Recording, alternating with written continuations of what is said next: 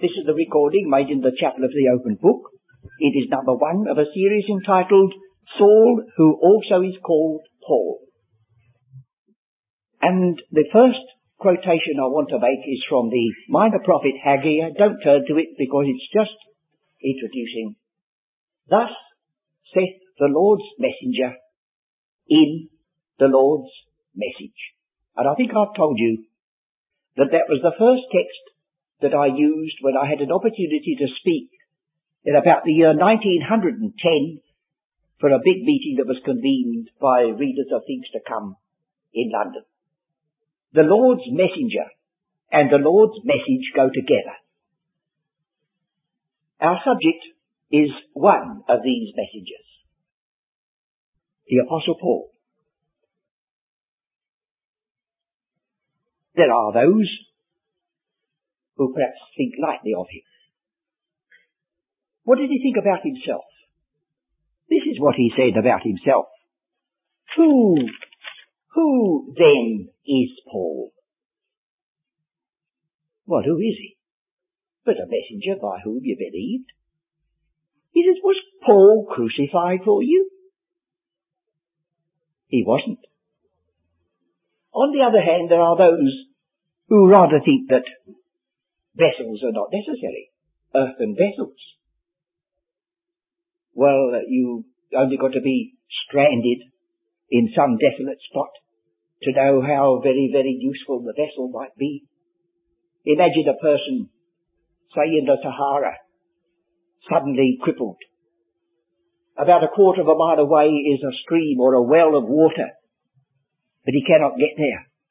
Would he despise even a broken tin that brought in that life-giving water? The vessel doesn't matter. It's what is contained in it that matters to us so much. But after we've said that, we cannot come back again without thinking the Apostle Paul was someone that you couldn't pass by without some regard. And so I feel that we shall be profited if we can look at this earthen vessel, see something of his character, begin to realize something of the place he occupies in the scheme of things. Can you imagine what the New Testament would be like if it had the 4 Gospels, where we have the earthly ministry of our Saviour leading right on to his crucifixion, his resurrection, his ascension? And then we had not a single one of Paul's epistles. It would possibly be that God could use those Gospels to bring us to a knowledge of salvation, the great glorious teaching of justification by faith.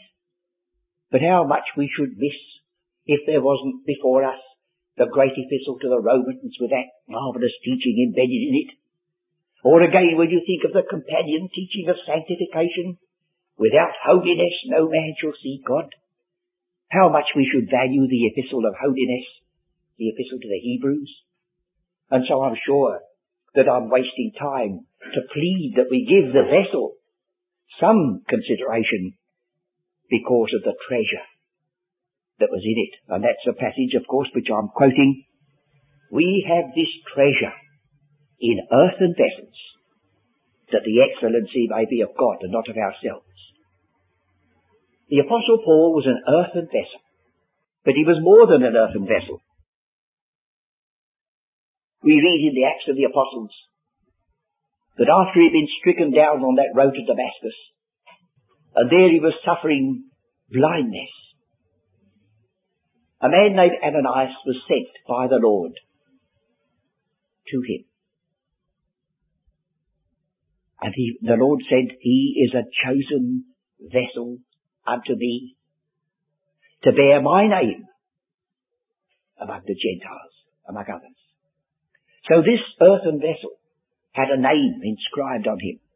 And it wasn't Paul. It was the name of the Lord. He was a chosen vessel. And we are thankful, I'm sure. The more we peruse these wonderful epistles, the more we are thankful that God chose that vessel and poured into him that treasure which he poured out for our benefit. There are 2 words which we read concerning the Apostle Paul in relation to his attitude and conditions by which he worked. He says in one epistle he was a pattern. He says in another epistle, have a form of sound words. Well, strictly speaking, it's the same Greek word which is translated both pattern and form. There's no formalism about it. It's the pattern. The word is made up of a word which includes our word type. And the word type involves the idea of pouring molten metal or else striking with a great blow to get a conformity, like type. We use the word type today of lead or metal that's run into a mould that we may print from it. And the apostle says that he was a pattern unto those that believed. So you see, we can't quite bypass the vessel because we're so concerned about the glory that was entrusted to him, for he himself is a part of the message. That vessel himself is there to give us some idea what it is to be saved by grace. You see what sort of man he was? How he could boast in himself? What a position he had? Then suddenly it all crumbled and vanished. And he felt a need of a Saviour. And so he was a pattern unto those who should believe on Christ unto everlasting life. A pattern. But then he uses the word pattern again in our version translated form. He said we have had entrusted to us or committed to us a line of teaching.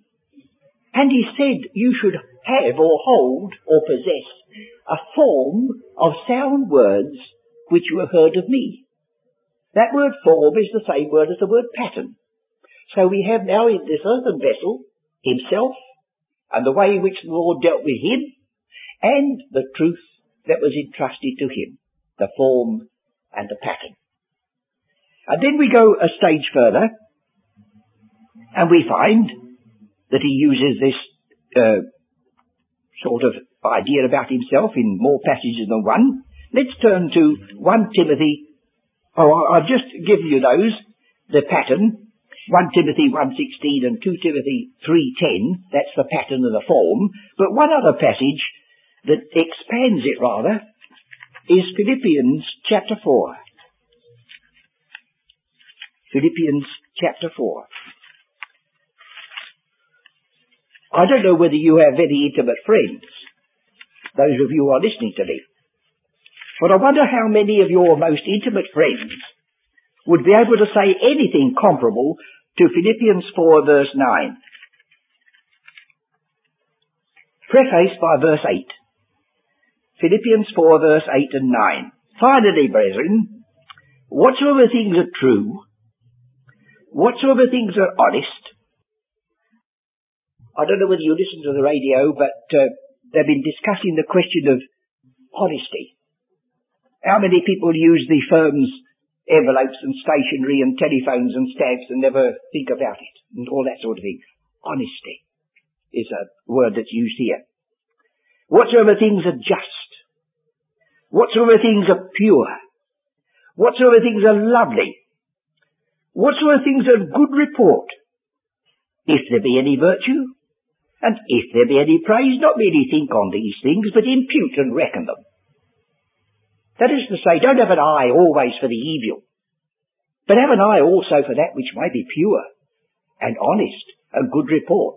Don't always be finding the fault and never giving a word of praise. That's the idea. But what I'm feeling is this. Look at this preparation for what comes next. Let me say the words again quickly. True, honest, just, pure, lovely, good report. Then he says, those things which ye have both learned and received and heard and seen. Why, that man had to walk with great care, didn't he? To adorn the doctrine of God his Saviour. Look at the way he says, that he's been inspected by folks. Those things which ye have both learned and received and heard and seen in me, do. Do. Fancy being able to say that. Not merely listen to the truth that I preach, but he says, do the things that I do. And as a consequence, the peace of God shall be with you. Well, that's the earthen vessel. So we cannot despise the earthen vessel. We cannot set him aside. He himself would agree that the treasure that was entrusted to him was the most important and the vessel didn't matter much. But the Lord picked out this man and he chose him and he made him so that his very life itself should adorn the doctrine of God his Saviour as well as be the channel through which it flowed. So we have that emphasis. Now the next is this, that he had one title which was not given to every preacher or every servant or everyone that was a vessel, and that is the word apostle. You know, there are the 12 apostles of the Lamb, and their names are to be seen as you read the book of the Revelation on the 12 foundations of the New Jerusalem. But the Apostle Paul's name will not be there. The gates of the city of the New Jerusalem are one pearl, and they have the name of Israel upon them. The Apostle Paul will not be there. But he has said that he was an apostle, peculiarly sent, not by Christ who walked the earth. And do I remind you that in Matthew, the Saviour himself called unto himself these 12 men, and their names are given. One of them turned out to be Judas, who betrayed him. But when you come to the Epistle to the Ephesians chapter 4, you're told that when he ascended, he gave gifts unto men, and tells you what the gifts were. He gave some apostles. Well, now the ascended Christ had already given 12 apostles while he was on earth. So the apostles that he gave after he ascended must have been a new order, and Paul was the first of them. And he was the most important one. Here we have then the apostle.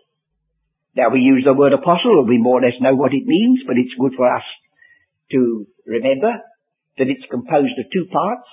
Apo means away from, and stelo means to send. It means someone who is sent to represent somebody else. And so he says in the epistle later on, he was an ambassador in bonds or in a chain. An ambassador. One who was sent on perhaps a very important mission to represent a government or whatnot. That's an apostle.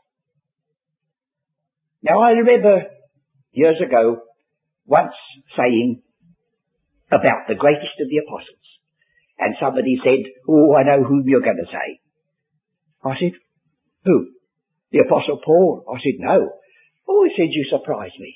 I thought you would have immediately said Paul was the greatest of the apostles. I said, well, as far as I know, the apostle has said otherwise. Will you turn to Hebrews chapter 3? I'm just making sure that we see this fact. Hebrews chapter 3. Wherefore, holy brethren, partakers of the heavenly calling, consider the apostle and high priest of our profession, Christ Jesus. So he is the apostle. Now you remember, he said to them when he chose them in Matthew's Gospel, that he said, as the Father has sent me, so I send you. He that receiveth you, receiveth me. And he that receiveth me, receiveth him that sent me. So there is a direct connection between the apostle, who was sent, whether on earth or from heaven, with the one that sent him. And if you look, as I think perhaps you might like to glimpse, at that great chapter, John 17, you'll find that it's practically punctuated by this word send, so important. It is, in the estimate of our Lord. If ever there was a time when our Saviour was in earnest, of course I'm only speaking after the manner of men, it was in this passage. It says he lifted up his eyes and said, Father, the hour is come. The hour is come. Now would he say over and over and over again, I've got these verses just to jog my memory. Verse 3, verse 9, verse 18, verse 23 to 25. His hour had come. The cross was very near. And yet, running through this chapter is this one word that gives us the word apostle, sent. Let's look at it then. Verse 3, and this is life eternal, that they might know thee, the only true God, and Jesus Christ, whom thou hast sent. Do you remember a man was told to go and wash in the pool of Siloam and receive his sight? And John goes out of his way to tell you that that word means sent. Doesn't tell you why. But it looks as though he was conscious that here was a word that was of importance. And if God had never sent his Son, friends, there'd be no chapel of the open book. There'd be no redeemed of the Lord. There'd be no possibility of a tape recording the Bible message where there wouldn't be one. Christ is the key. And the Father sent the Son to be the Saviour of the world, is the way which John puts it in his epistle, the sent one. And so we have in this John 17, I'll read the other verses, I've got the passage open, verse 9, I pray for them. I pray not for the world, but for them that thou hast given me, for they are thine. Oh, I missed the verse there somewhere. What is it? Verse 8. Oh, yes, at the end of verse 8, that's right. And they have believed that thou didst send me. So it looks as though it was a real part of their faith. They have believed that thou hast sent me. And in verse 18, am I right there? I hope I am. As thou hast sent me into the world, now here comes the point, even so have I also sent them into the world. So these apostles cannot be treated lightly. They are representing him, even as he in the fullness of the word represented the one that sent him. And verses 23 onwards, I in them and thou in me, that they may be made perfect in one, that the world may know that thou hast sent me. That the world may know that thou hast sent me. And you will find it is repeated again further down. So here we have the idea. It wasn't that the Apostle Paul made up his mind that he'd go in, as I've heard people say, for the ministry. Oh no. He was sent. And when the Lord sends a person, it's rather awkward for you if you stand in his way, friends. He may be in himself poor and weak, but the one that's behind him gives him a power that you cannot withstand. So he is the apostle. Look at the list that he gives in one epistle. Pretty well drowned, starved, night and a day in the deep, he tells you, robbers, false brethren, beaten with rods, beaten with stripes, in prisons, oft. Look at him. And yet, in spite of it all, they couldn't crush, they couldn't stop that earthen vessel. For there was a power beyond the idea of man upholding it. The power of the risen Christ whom he represented. Now this man is called, among other things, as he takes to himself, the word a preacher. And the first word that comes to our minds is the word an evangelizer. That's one of the words for preaching. To be a bearer of good news. And the scripture speaks about how blessed are the feet of they that publish the gospel of peace. They are the sent ones. So the Apostle Paul is one of those blessed ones in a very, very marked way. But then there's another word translated preach, which we do well to give hearing. And the one that I want you to notice is in 1 Timothy and 2 Timothy. 1 Timothy 2:7. 1 Timothy 2:7. Speaking of himself. He says in verse 5, "For there is one God and one mediator between God and men, the man Christ Jesus, who gave himself a ransom for all, to be testified in due time, whereunto I am ordained a preacher." Now that is not the word evangelizer. It's the word that means a herald. He makes a proclamation. And when the herald makes a proclamation, he doesn't ask you whether you will very kindly believe it or not. You'll have to look out if you don't. This is not merely coming down and pleading with somebody to believe what you say. You make a proclamation that's been given you from heaven, and woe unto the man who hears it and turns it aside. You might like to look up the word kerux and the kerupa, the herald and the heralding, which is used of this apostle and his ministry. In 2 Timothy chapter 1:11, while we've got them in front of us, we have the same word repeated. He says in verse 8 of chapter 1, "Be not thou therefore ashamed of the testimony of our Lord, nor of me his prisoner." You see the two together. He is the vessel. How do we know the testimony of our Lord? We know it through the earthen vessel. "Nor of me his prisoner. But be thou partaker of the afflictions of the gospel, according to the power of God, who hath saved us, and called us with an holy calling, not according to our works, but according to his own purpose and grace, which was given us in Christ Jesus before the world began, but is now made manifest by the appearing of our Saviour Jesus Christ, who hath abolished death, and hath brought life and immortality to light through the gospel, whereunto I am appointed a preacher." I couldn't help but read that preface. That's what he was a preacher to make known. Look at the magnificence of it. The one mediator. The grace, the purpose, the gift of immortality. Whereunto I am appointed a preacher, an apostle, and a teacher of the Gentiles. Oh, you've got a very fine job there, Paul, for which cause I also suffer these things.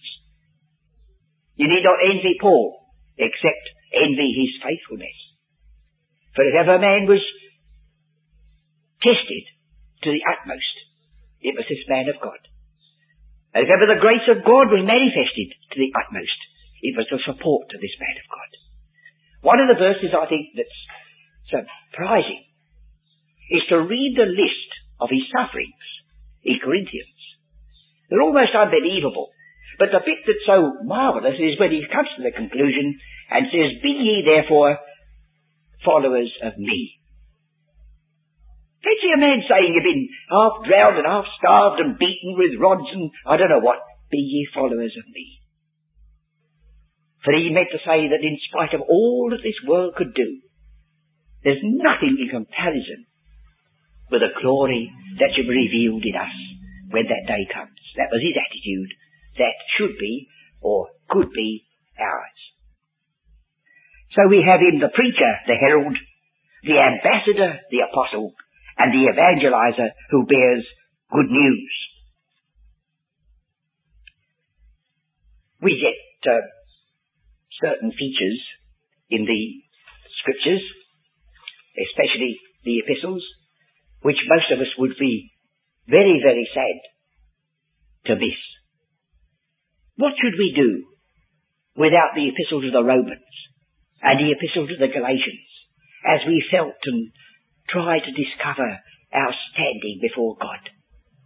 Think of the emphasis upon justification by faith without works, spoken by a man who could boast that touching the righteous requirements of the law he was blameless. You see the character of the man. Instead of saying, "Well, we can understand you don't have very much hope for glory. You know what an awful wretch you've lived." But he said, "I was blameless. Touching the righteous requirements of the law, I was blameless." And yet, when his eyes were opened, he said, "I count it so much refuse that I might be found in him, not having mine own righteousness which is of the law, but that which is the righteousness of God through faith in Christ." Aren't we glad that this earthen vessel contained such a treasure. And then when we think of other aspects of our calling, how many times have we said, "Blessed be the God and Father of our Lord Jesus Christ, who hath blessed us with all spiritual blessings in heavenly places." Spiritual blessings, heavenly places, far above all principality and power. Well, where do we get that? We get it through this earthen vessel, the Apostle Paul. There's nowhere else in the whole range of Scripture to which you can turn to find that calling. He says, "To me has been entrusted this revelation of the mystery which has been hid in God and now made known." So that you see, it's not possible for us to say we could do without the Apostle Paul. We're setting aside the very glory of the New Testament by so doing. I'm not saying you do, but let's realise it as we should. Or again, as he says, thinking of the way in which he has brought marvellous revelations before us, we have this treasure. Treasure. It is a treasure, isn't it? You remember there's one hymn, I'm not going to say who wrote it, but it says this, "Word of God, oh, what a treasure in the written word we find." Do we not, friends? And where shall we go for this treasure that belongs to the Gentile believer, the poor outsider? We go to this man who was a bigoted Pharisee, and yet through that man, brought down as he was by grace, and then lifted up by the same grace to be an earthen vessel to bring the knowledge of salvation and all its accompaniments to us. Well, now I want to deal a little bit more with other phases. The card that you have in front of you speaks about Tarsus, a no mean city. And we mustn't forget that God, who chooses a man, is not, as it were, unconscious of where the man lived. You could believe that he knew and was sure that he was going to be born in Tarsus. You remember we had read at the beginning of this meeting Galatians chapter 1, and he said that he was chosen from his mother's womb. He didn't know about it. He was separated at his very birth. And so we'll look at one or two of the accompaniments of this man to see how he was fitted, not merely by grace and not merely in the Spirit, but fitted in other ways for the task that God had laid upon him. First of all, he speaks about Tarsus in Cilicia. Now, we spell the word Cilicia with a letter C, but Cilicia was spelt with a letter K. We spell Cappadocia with a C, but it was spelt with K. And we spell one other word with a K, just the same. I just want to make sure I don't misquote. Crete with a K. Now, they were written about by the writers of their day, who were not Christians at all, but were heathen philosophers. They spoke about these unspeakable, infamous K's. Cappadocia, Cilicia, and Crete. And Saul of Tarsus was born in Cilicia, one of the infamous, in the eyes of the idolatrous Romans, infamous places on earth. In that city there was a statue raised to the memory of Sardanapalus. I'm not so much concerned in discovering who Sardanapalus was and what he did, as to remind myself anew of an inscription that was written at the base of that statue. Now, Paul as a boy would have read that, and Paul as a young man would have read that. It was like going into Trafalgar Square, and there's Nelson, and you would have a reminder of Trafalgar. Now, I'm going to read you the inscription that was written round this statue. And I'm sure a passage will come into your mind the moment I read it. And you'll say, that's what the Apostle Paul thought.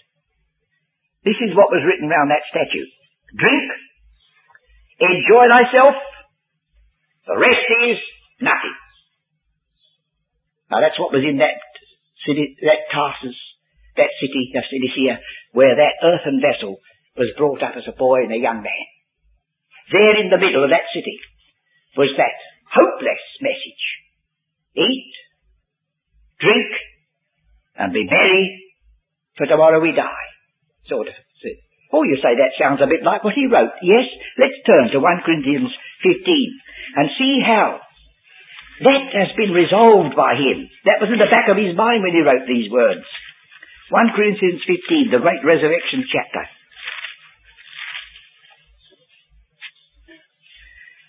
Let's start looking at verse, shall we say 29, 30. A bit earlier, he says, about that God shall be all in all. Else, what shall they do which are baptized for the dead, if the dead rise not at all? Why are they baptized for the dead? All this has become a basis for a very evil line of teaching. Those who are connected with the Mormons, whose great centre is Utah, you can, if you believe this idea, you could pay a certain fee and you could be baptized for one of your ancestors. You could be baptized for the dead. And they have the greatest, biggest library of genealogies anywhere in the world there, because from all over the world, people who believe this idea have paid their money and baptized for one of their ancestors. Now you say, well, the Apostle Paul says they're baptized for the dead. Well, they haven't quite read it properly. Let's try it again. Else, what shall they do which are baptized? You say, well, what's that mean? Well, friends, nobody is violently persecuted and thrown into prison or put to death because they happen to be baptized today. But in the beginning of the gospel, it marked them out immediately. And some of them faced the lions in the arena. He said, what shall they do which are baptized? For the dead, if the dead rise not. Why are they then baptized for the dead, and why stand we in jeopardy? You see, he's explaining what he means. Why stand we in jeopardy every hour if the dead rise not? So, he says, you might as well say, as it says in verse 30, if after the manner of men I fought with beasts at Ephesus, what advantage it me if the dead rise not? Let us eat and drink, for tomorrow we die. And there was the reminiscence of what that man had seen in his own native city. Sardanapalus, I'll read the words again. Drink, enjoy thyself. The rest is nothing. Now a good many folks would stand you out that it says in this passage, eat, drink, and be merry. Have you got your Bibles open? Well, you can't find the word merry there, can you? It isn't there. It's foreign from another passage altogether. So the poor wretches, you see, they can't even be merry in their little life here. Let's eat and drink. For tomorrow we die. Although he knew on that statue it said enjoy yourself, he knew full well there was no joy apart from Christ in this world. So we have the stress on the resurrection. Then let's look again at this reference to Tarsus. Should we look at Acts 16, just to see how this fits into the story? Acts 16.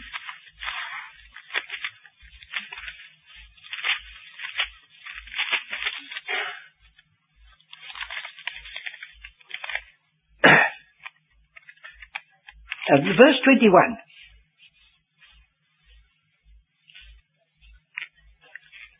It says, he brought these men. They teach customs which are not lawful for us to receive, neither to observe, being Romans. You know, there's a great emphasis on the extreme value in those early days of being a Roman citizen. It didn't mean to say you were Italian in your birth. You could be Greek, you could be any nationality. He could be a Roman citizen, and it was a prize to be valued. And in 22 of the same Acts of the Apostles, 22 verses 25, you'll find a reference again. And as they bound him with thongs, Paul is now a prisoner, Paul said unto the centurion that stood by, Is it lawful for you to scourge a man that is a Roman and uncondemned, that is a Roman? The moment he said those words, the centurion heard and went off quickly, you can feel, and said to the captain, Take heed what thou doest. This man is a Roman. Then the chief captain came and said to him, Tell me, art thou a Roman? He said, Yes. Did you see? When the Lord chose the Apostle Paul, he knew what he was doing, didn't he? He chose a man who was a Hebrew of the Hebrews. But he chose a man who was a Roman citizen at the same time. How he fitted the work that God was giving him to do, wasn't it? So we have here. And the chief captain answered, With great sum obtained I this freedom. It could be bought. What was the apostle's answer? Paul said, I was born free. He was a Roman citizen. He was a Hebrew of the Hebrews. He was a trusted member of the Sanhedrin. As we're told, he received orders from the high priest and carried them out, or sought to carry them out. That was the man that the Lord chose. So you see, it's a little bit of a counter to the idea that only those who followed Christ and became his apostles were just fishermen and tax gatherers and all that sort of thing. This was a man of a class. This was a man of standing. And we have to discover a bit more presently as to his fitness for the work. But let that pass. We are told, again in another part of Scripture, that one of them said to him, Can you speak Greek? Oh, he said, Yes. The very next chapter says he goes out and speaks, and when they heard him speak in the Hebrew tongue, they gave him audience. So he could speak Greek, he could speak Hebrew, and he was a Roman citizen, and he was a Pharisee, one who knew all the ins and outs of government in connection with Israel. And the Lord could have done without it all, of course, but he doesn't do those things. There's a fitness about the person. And oh, what a wonderful way in which he lay at the feet of his Lord. That all those abilities he had, whether it be in language, or in upbringing, or in his training, or in everything else, temperament, was laid at his feet, that he may be an earthen vessel, meet for the master's use.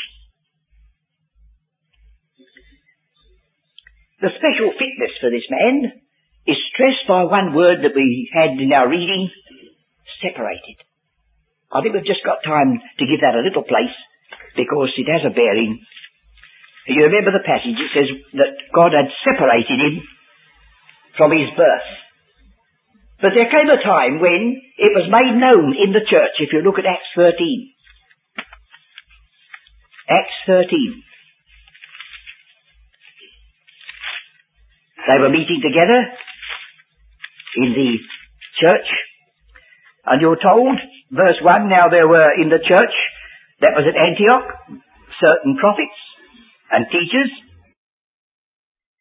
as Barnabas, and Simeon that was called Niger, and Lucius of Cyrene and Manahen, which had been brought up with Herod the Tetrarch, and Saul. He comes in as a bit thrown in at the end, just and Saul. It's very much like the first chapter. There were two men put before the Lord as to who should take the place of the apostle that had fallen out. And you could almost feel they were going to be sure that the one that was put first was the one they thought, but the lot fell upon the other man entirely. So here again, and Saul, like that. That's the way in which he's introduced here. And as they ministered to the Lord and fasted, the Holy Ghost said, Separate me, Barnabas and Saul, for the work whereunto I've called them. And in this 13th chapter, you have the beginnings of his great different ministry from that which had been up to that moment in the Acts of the Apostles. Just a word in verse 26. Men and brethren. Well, Peter stood up in the days of the Pentecost and said, Men and brethren. But he didn't include a Gentile when he said that. Men and brethren. And the apostle says, children of the stock of Abraham. So he does include Jews here. But he goes on to say, and whosoever among you feareth God, to you is the word of this salvation sent. And so we find that they were Gentiles, because later on, when the Jews had gone out of the synagogue, verse 42, the Gentiles besought that these words might be preached to them the next Sabbath. So we have this man separated. And the next point, with which I think our time is practically up, the next point will be found in Romans, the first chapter, where he puts this right at the beginning. Let's just look. Paul, a servant of Jesus Christ, called to be an apostle, separated unto the gospel of God. Now, on the card that you have in front of you, you will see that there is a reference to being zealous for the traditions, Jewish religion, and we shall have to give the second half of this card consideration next time, because I want to deal particularly with what it meant to be a Pharisee. Because sometimes we've got peculiar ideas about these things, and we might perhaps get them straightened. So here we have a man who was separated, and I should have to say this again, I'll just finish, that this man, I can sense as I read some of his writings, he had that little idea of just playing with a word because of its sound. And the word Pharisee is an Aramaic word, not Greek, just Aramaic, and it means a separated one. And the word for separated is aphorizomai in this chapter. Don't you hear it? Aphorizomai. You could almost think the Apostle Paul says, yes, once I was Phariseed unto the law of works, and now I'm Phariseed unto the gospel of grace. So we'll leave it there, and pick up our story next time we meet together, and continue our analysis of the earthen vessel, rejoicing all the time for the treasure that's been conveyed to us, Gentiles, through his ministry.